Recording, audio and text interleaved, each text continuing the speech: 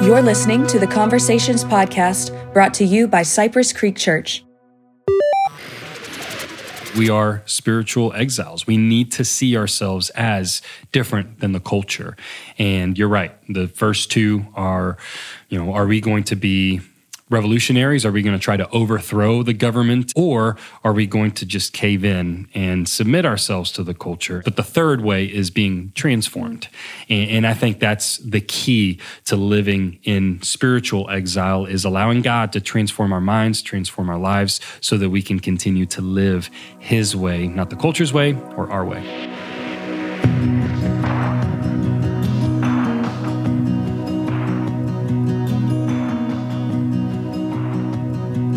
Welcome to the Conversations podcast. I'm Taylor, today joined by two special guests, Paulina and Jose. Thanks for being here, y'all. This is fun. We kicked off a new series this past Sunday called Peace in Exile, studying the prophets. I'm excited about it. And this past Sunday, Jose, you kicked it off. So I'd love for you to kind of give us not only just a recap and kind of your thoughts heading into the message, but even just setting up the series as a whole. Yeah, so I prayed at the beginning of the year and received the word peace for 2020. This was in January of 2020, and this year has not been very peaceful. So looking at how to close 2020, we're going to look at this word peace and what it really means, especially as believers. When we have peace in Christ, that allows us to traverse and journey through chaotic external circumstances with internal peace. So John 16:33 is the theme verse. Jesus is saying, I have told you these things so that in me you may have peace. In this world you will have trouble, but take heart, I have overcome the world. So looking at peace, thinking about how to really talk about it, the second theme that I really love, and I've enjoyed learning more about this theme in the Bible of the exile. So looking at how the prophets both were strict and brought about accusations and warnings, and also brought hope and allowed us to see, there is a plan here through this hard time. And the exile was a very hard time for the Israelite people. And so given the fact that we are spiritual exiles, we're not physical exiles. Many of us, especially here in this country, we've never been kicked out, which would be a cool question. Let me just ask you right now, have you ever been kicked out of anything? Have y'all ever been kicked out of something? No expulsions from school? No, but I feel like as a teenager, we got kicked out of the movie theater. There you go, Taylor. Exiled from the movies. That's it. Yeah. I don't think that's... No, I can't think of any off the top of my head. Taylor always follows the rules. Yeah. He's the prophet. Oh, dear. Yeah, I got kicked out of a few things in my life, and I remember feeling abandoned, feeling condemned, feeling shamed.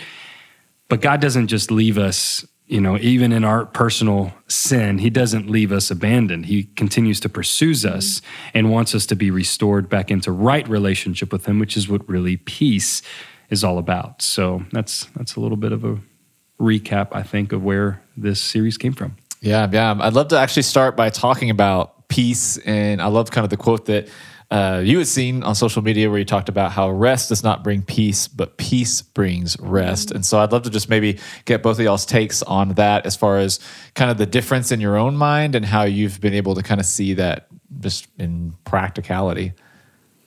I've actually been thinking about that a lot since Sunday, because it is so true that we can try to rest in a lot of ways, and it still feels like nothing's ever enough. And then versus when you actually receive peace from a right relationship with God and from the security and freedom that comes with that.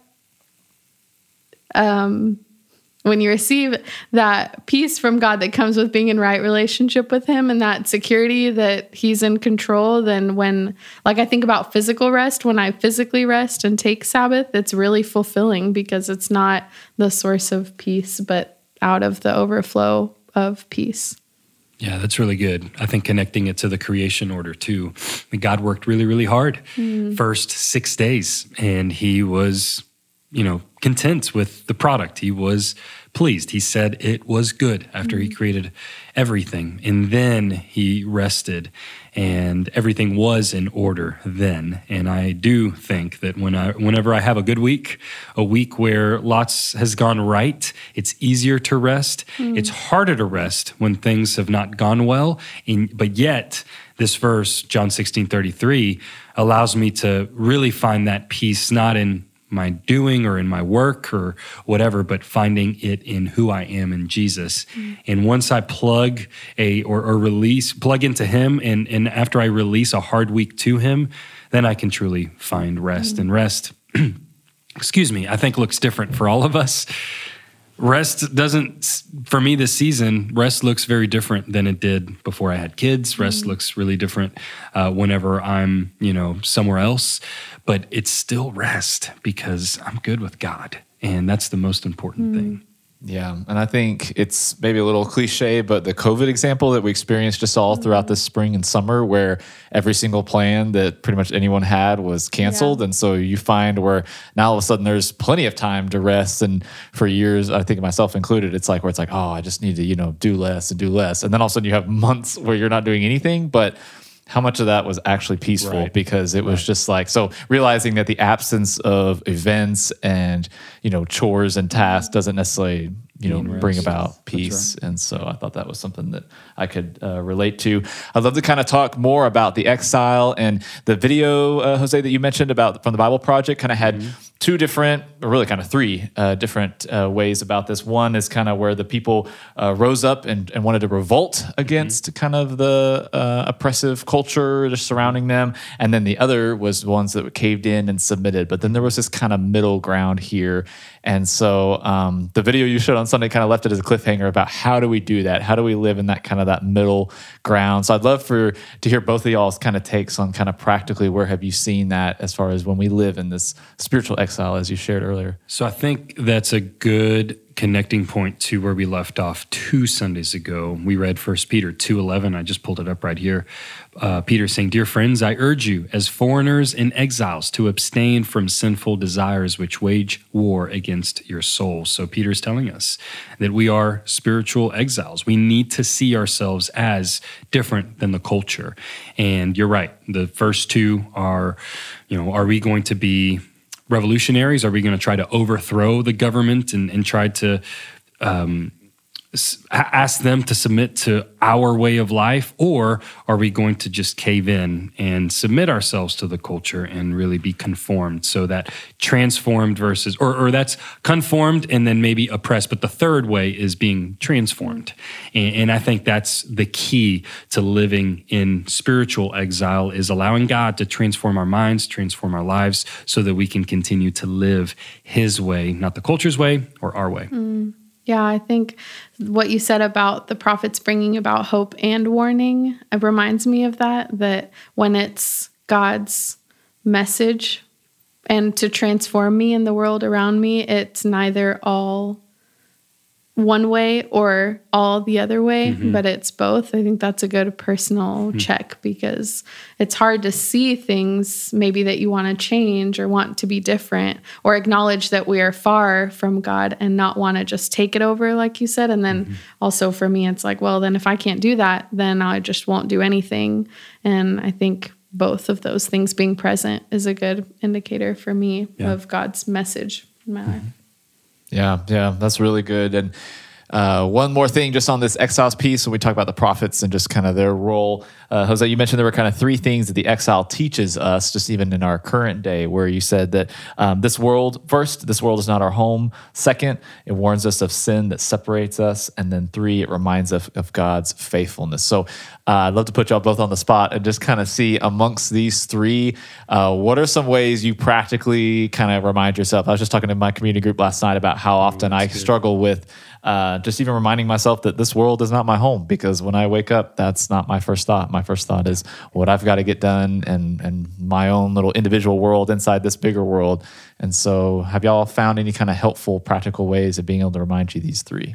When things are good, it's easy to forget. But when things are hard, that's when I start remembering that this world is not my home. So when there are trials, when there are hard times, when there is confusion and chaos, that's when I really, hold true to And this is not it. This is why things are the way they are, is because we're not created to live here forever. This is just a season of our existence as spiritual beings.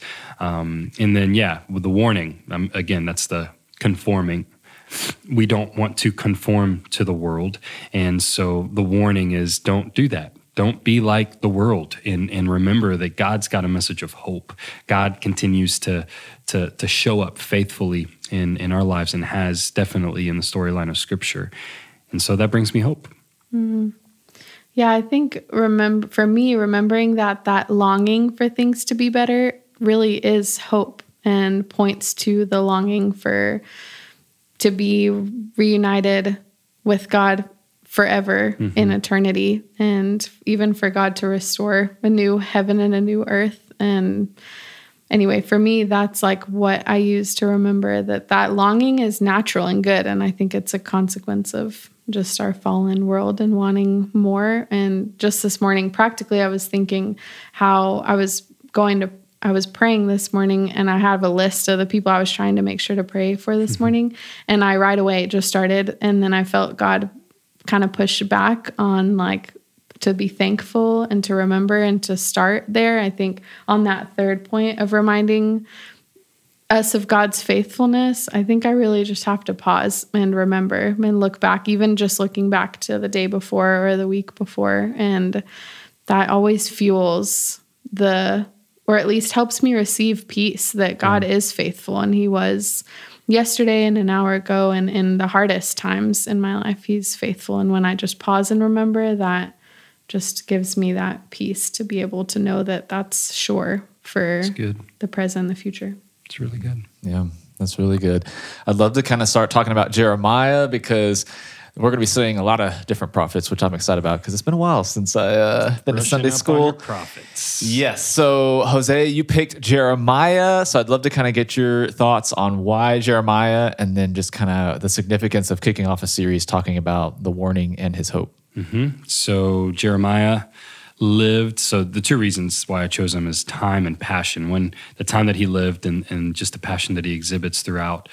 An incredible book. He's one of the major prophets. There's a lot in there. You do have to continue flipping pages to find the hope, because there's a whole lot of warning and accusation.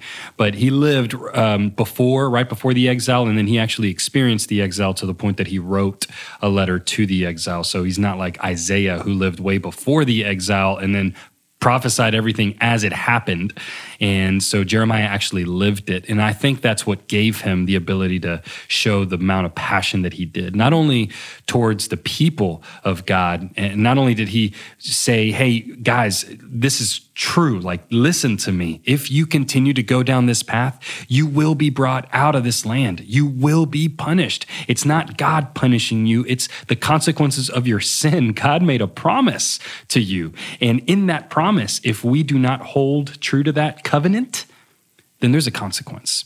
And so Jeremiah was you could read the emotion, but he also showed emotion to God and asked God and questioned God, why are you allowing this to happen? And God kindly and also strongly reminds Jeremiah throughout that book, not only that he is being faithful to his covenant, but that he's also making a new covenant. And so Jeremiah 31 is huge in terms of understanding this old versus new covenants that Jesus came to inaugurate and fulfill. So long answer to why I chose the amazing weeping prophet, Jeremiah.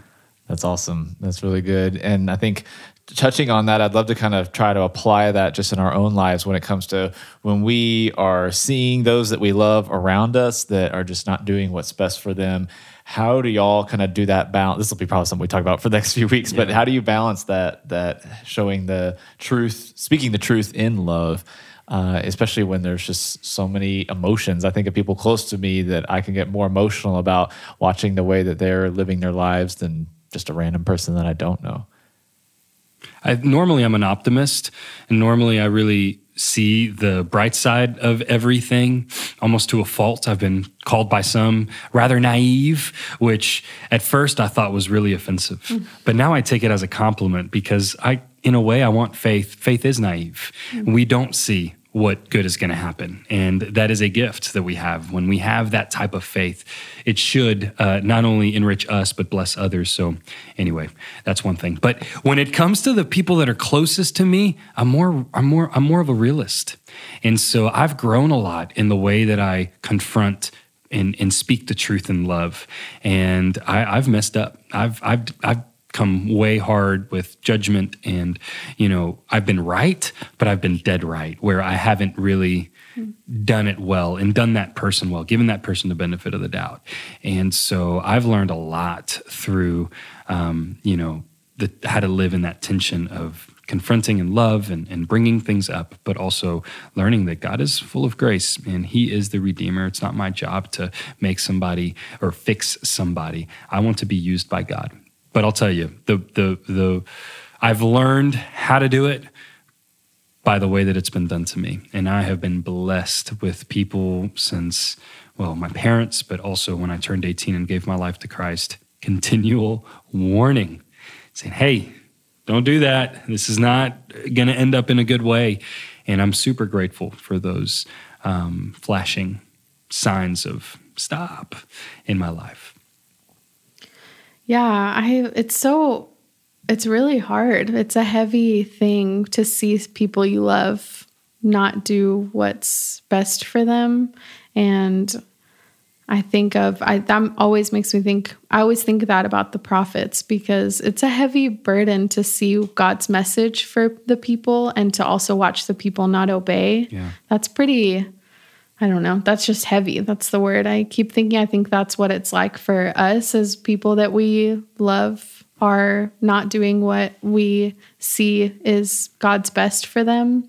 And for me, what I do is, because I can go into frustration and just what you said too about like being dead right and kind of, for me, throwing things in people's face. And I just don't want to go there. That's not right either. I know that. But I think for me, it's remembering that people, like you said, have been really patient with me. Mm-hmm. And it's never been a list of the things I'm doing wrong that has caused me to turn, but it's always people's kindness and God's kindness that has led me to repentance. And I think knowing that people even shared what was right with me and then saw me not get it probably, and in the moment I didn't see it, but then seeing that eventually though, God used that to stir that in me and to teach me and to help me understand, and to know that people just walked with me without constantly being like, remember, you shouldn't be doing that, or you shouldn't be thinking that, or you should be over this, but that people just spoke the truth and then just walked with me. I think that's a good reminder, because that's what I want to do I do want to speak the truth and give warning, but I also think the grace and the hope is just walking with people. Yeah, that's really good. I think the only thing I can think of just adding to this as we close is just even the idea that the patience required of these prophets, as we're going to read more and more, and just God's people continually either ignoring or just continuing to just, not do what's best for them. And I think about not only the grace that people have given me in my life, but just how these prophets have been persistent and patient this whole time, advocating for them, and not in like an unhealthy way where there's a sense of codependency or this sense of like, I've got to control you and fix you, but just in the sense of wanting what's best for them and just continually emotionally weeping on their behalf. I think that's something that for me, it's easy for me to just try maybe once or twice and then just be like, okay, whatever, you do you. And so I think to just have that right posture for wanting what's best for them and that continual love, regardless of kind of what they do the first, second, or even third time. So this is all good stuff. Jose, we're going to continue. We're not done with this series, just kicking it off. Oh, yeah. Do you want to kind of give us just a vision for what you see going into the next few weeks as we close up today? Well, I'm excited because I've been speaking a lot. And so I'm done speaking for a few weeks. Actually, next week, Sean is speaking. And then point being is I'm excited that we're going to hear from different speakers, different prophets, and I think the Holy Spirit will teach us something new every time. All the prophets are different. Some prophets were exemplary, Jeremiah, Isaiah. Other prophets had attitude problems. And so it's cool to see how God uses normal people for His purposes. And I think that hopefully we'll be able to strike that balance of both grace and truth, realistic optimists, and learn how to live that way as well.